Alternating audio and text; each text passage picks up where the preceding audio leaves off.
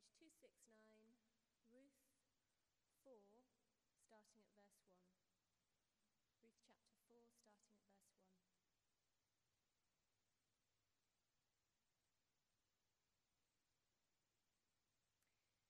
Meanwhile, Boaz went up to the town gate and sat down there just as the guardian redeemer he had mentioned came along. Boaz said, "Come over here, my friend, and sit down." So he went over and sat down. Boaz took 10 of the elders of the town and said, "Sit here," and they did so. And then he said to the guardian redeemer, "Naomi, who has come back from Moab, is selling the piece of land that belonged to our relative Elimelech. I thought I should bring the matter to your attention and suggest that you buy it in the presence of these seated here and in the presence of the elders of my people. If you will redeem it, do so. But if you will not, tell me, so I will know. For no one has the right to do it except you, and I am next in line." "I will redeem it," he said. Then Boaz said, "On the day you buy the land from Naomi, you also acquire Ruth the Moabite, the dead man's widow, in order to maintain the name of the dead with his property." At this, the guardian redeemer said, "Then I cannot redeem it, because I might endanger my own estate. You redeem it yourself. I cannot do it." Now in earlier times in Israel, for the redemption and transfer of property to become final, one party took off his sandal and gave it to the other. This was the method of legalizing transactions in Israel. So the guardian redeemer said to Boaz, "Buy it yourself," and he removed his sandal. Then Boaz announced to the elders and all the people, "Today you are witnesses that I have bought from Naomi all the property of Elimelech, Kilion, and Mahlon. I have also acquired Ruth the Moabite, Mahlon's widow, as my wife, in order to maintain the name of the dead with his property, so that his name will not disappear from among his family or from his hometown. Today you are witnesses." Then the elders and all the people at the gate said, "We are witnesses. May the Lord make the woman who is coming into your home like Rachel and Leah, who together built up the family of Israel.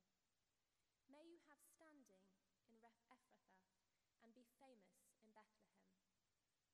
Through the offspring the Lord gives you by this young woman, may your family be like that of Perez, whom Tamar bore to Judah." So Boaz took Ruth, and she became his wife. And when he made love to her, the Lord enabled her to conceive, and she gave birth to a son. The woman said to Naomi, "Praise be to the Lord, who this day has not left you without a guardian redeemer. May he become famous throughout Israel. He will renew your life and sustain you in your old age. For your daughter-in-law, who loves you and who is better to you than 7 sons, has given him birth." Then Naomi took the child in her arms and cared for him. The women living there said, "Naomi has a son," and they named him Obed. He was the father of Jesse, the father of David. This then is the family line of Perez. Perez was the father of Hezron, Hezron the father of Ram, Ram the father of Amminadab, Amminadab the father of Nahshon, Nahshon the father of Salmon, Salmon the father of Boaz, Boaz the father of Obed, Obed the father of Jesse, and Jesse the father of David.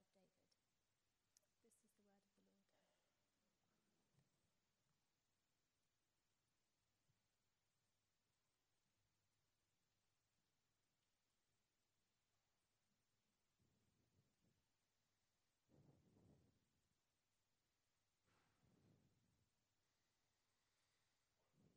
Thank you, Natasha. So as we come now together before God's word, let's pray together. Heavenly Father, we pray that your written word of Scripture may now and always be our rule, your Holy Spirit our teacher, and your greater glory our supreme concern, through Jesus Christ our Lord. Amen. When you watch a drama series on the telly, once you're past the first episode, each new instalment begins with the word previously and starts with a recap of the story so far. And it's to remind regular viewers of the story up to that point and to help new viewers to get into the story. And I feel that that pattern is probably appropriate for us this morning because we've now reached the end of the story of Ruth, and especially as Archdeacon Andy was not able to be with us last week to take us through chapter 3. And as we've seen so far in this story, it's a tale of absolute charm and delight. The German poet Goethe called it the loveliest complete work on a small scale, handed down to us as an ethical treasure and an idyll. And in it, we see ordinary people facing very ordinary events. And we began with Naomi, who experienced great hardship, and with her husband Elimelech went into another country, Moab, because there was famine back at home. And after he died, her two sons, Mahlon and Chilion, married Moabite women. It was Mahlon who married Ruth.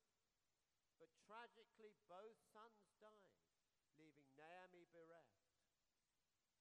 And then she heard that there was food back in Israel. The famine was over. So Naomi decides to go back and urges her daughters-in-law to stay in Moab and make a life there for themselves.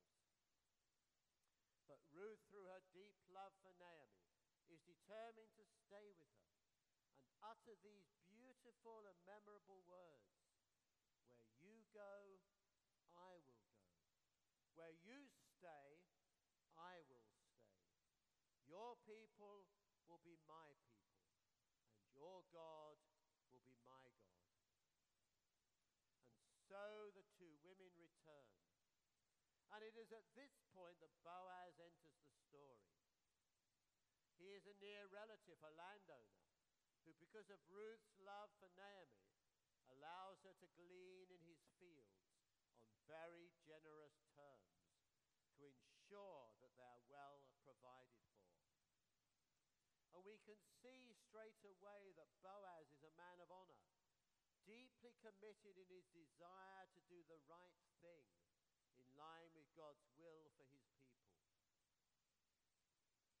And during this period, Boaz meets Ruth and forms a very favorable impression.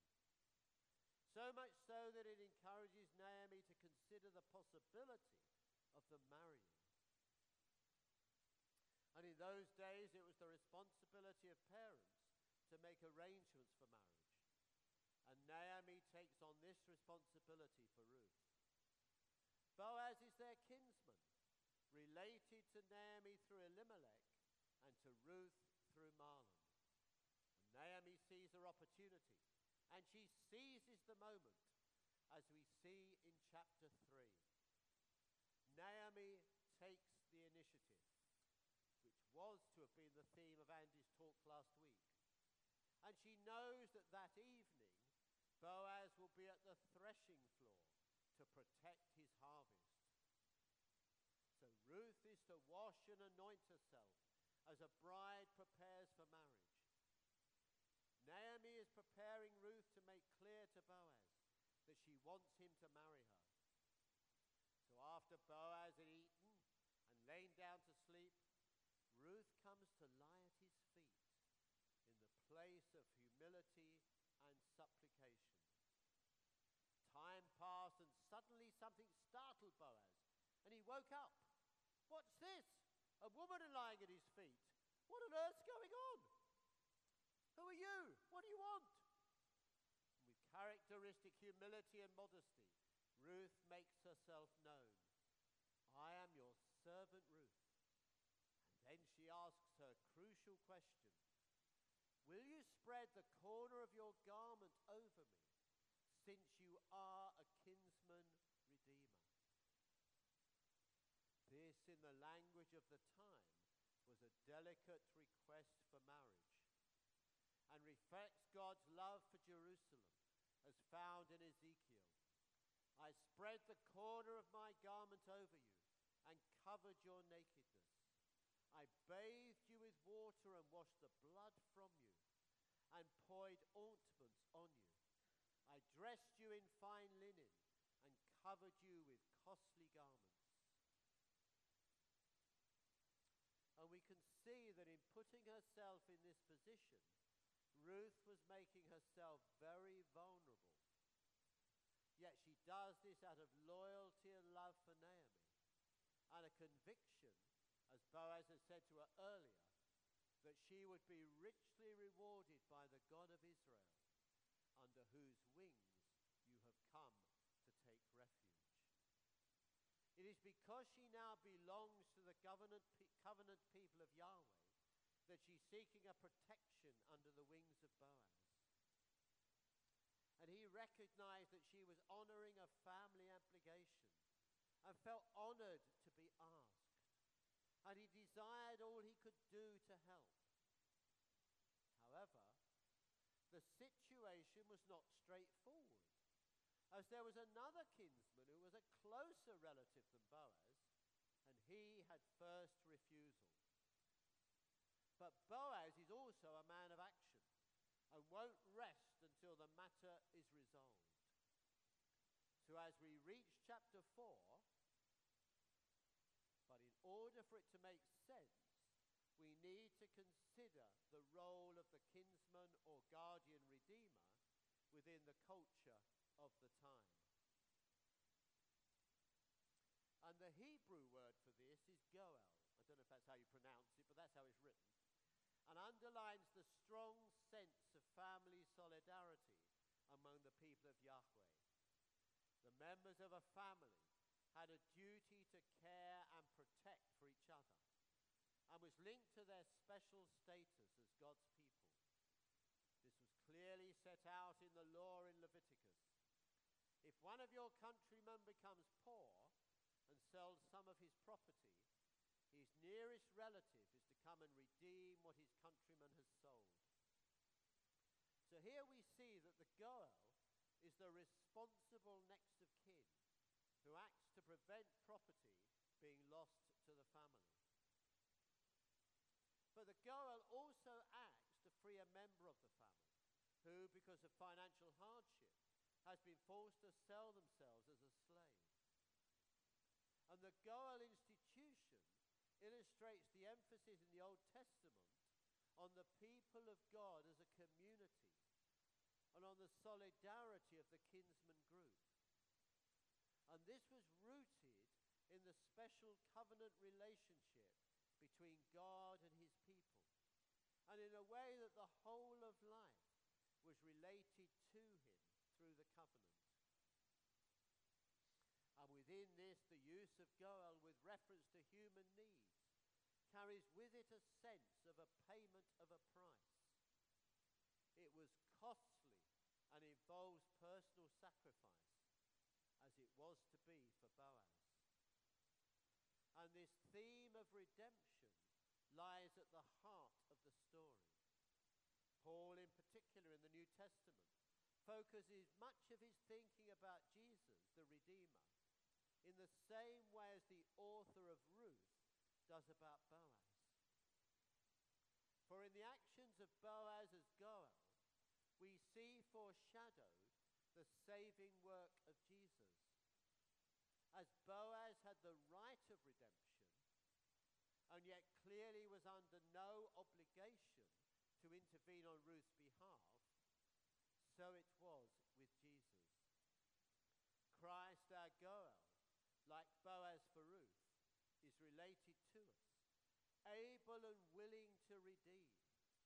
And we can rejoice in God's good provision for us, in his family, in a new creation that Jesus, by his redeeming love, is making possible. So as we have seen, Boaz was willing, but he wasn't in a pole position to act. Another had that right. So the action moved swiftly on to the town gate, which was the town hall of ancient Israel, where all the business was carried out. And witnesses were freely available. And it was there that Boaz meets the other kinsman redeemer, and that there the story reaches its joyful climax. But not before, as with all good dramas, its cliffhanger moment. You can imagine the sense of tension as Boaz greets the other kinsman redeemer. Which way is he going to jump? And as he introduces the subject before the 10 elders who would act as witnesses, Boaz plays his trump card. Naomi, who has come back from Moab, is selling the piece of land that belonged to our brother Elimelech. It is possible that Naomi had told him about the land after Ruth's nighttime visit, and this plan of action is the result. For Boaz now goes on to say, I thought I should bring the matter to your attention and suggest that you buy it in the presence of these seated here and in the presence of the elders of my people. If you will redeem it, do so. But if you will not, tell me so that I will know. For no one has the right to do it except you. I am next in line. It is not clear whether this nearest kinsman realized that a double duty fell on him as the goer, both to buy the land and take on responsibility for the widow. Realizing that Naomi was past childbearing age, he assumes that the land will pass to his heirs, so he agrees to do it. But, says Boaz, it is not Naomi, but Ruth you have to consider, as she had, within the customs of the day, replaced Naomi in the responsibility of raising a child to succeed Elimelech. Here Boaz's deep personal care and love for Ruth shine through. In order that he might marry Ruth, mentioning the land first, and then her as a joint responsibility, which would have required a sacrifice by the nearest kinsman, which he was not prepared to make. But Boaz was, in an act of unconditional love, he announced to the elders that he had bought from Naomi all the property belonging to her late husband and sons, and in the process taken Ruth to be his wife. This was approved by the elders who gave their blessing, and the transaction was completed and officially formalized by an exchange of a sandal, rather like a legally binding handshake. And through the sacrificial love of Boaz, Ruth now belonged within the people of God. Boaz had expressed in practice what he believed to be true of God's actions towards his people. Those who are redeemed are the channel through whom others find redemption. So thus, as it ends, the story turns full circle. It began with Naomi's emptiness, it ends with her fullness. Her cup of joy is complete with the birth of a son to Ruth, who becomes the heir in place of Mahlon. But in the purposes of God, this son is much more than that, and brings us to the theme that has underpinned the whole story, the providence of God. For the author leaves us with an epilogue, a genealogy linking Ruth and Boaz to David. This shows that just as Naomi was brought from emptiness to fullness through the selfless love of Ruth and Boaz, so the Lord brought Israel from unrest to rest through their descendant David, who selflessly gave himself to fight Israel's battles on the Lord's behalf. And as we see at the beginning of Matthew's Gospel, the ultimate end of this genealogy is Jesus, the great Son of David. For from the beginning of time, God has been working his purposes out, both in his creation and in the lives of individuals. This was expressed so powerfully in the words of the Westminster Confession. God, the great creator of all things, doth uphold, direct, dispose and govern all creatures, actions and things, from the greatest even to the least, by his most wise and holy providence, according to his infallible foreknowledge, and the free and immutable counsel of his will, to the praise of the glory of his wisdom, power, justice, goodness, and mercy. And this providence acknowledges both God's sovereign lordship in his world and our freedom to live responsibly within his limits. All his interactions with the world, whether global or personal, are in line with his overall purposes for creation. That is to share his life and love and glory with another reality over which he would be Lord. God is there. He cares, he rules, he provides.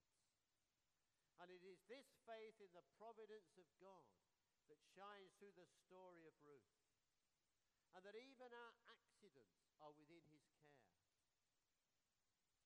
As you read back through the story, we see this working out.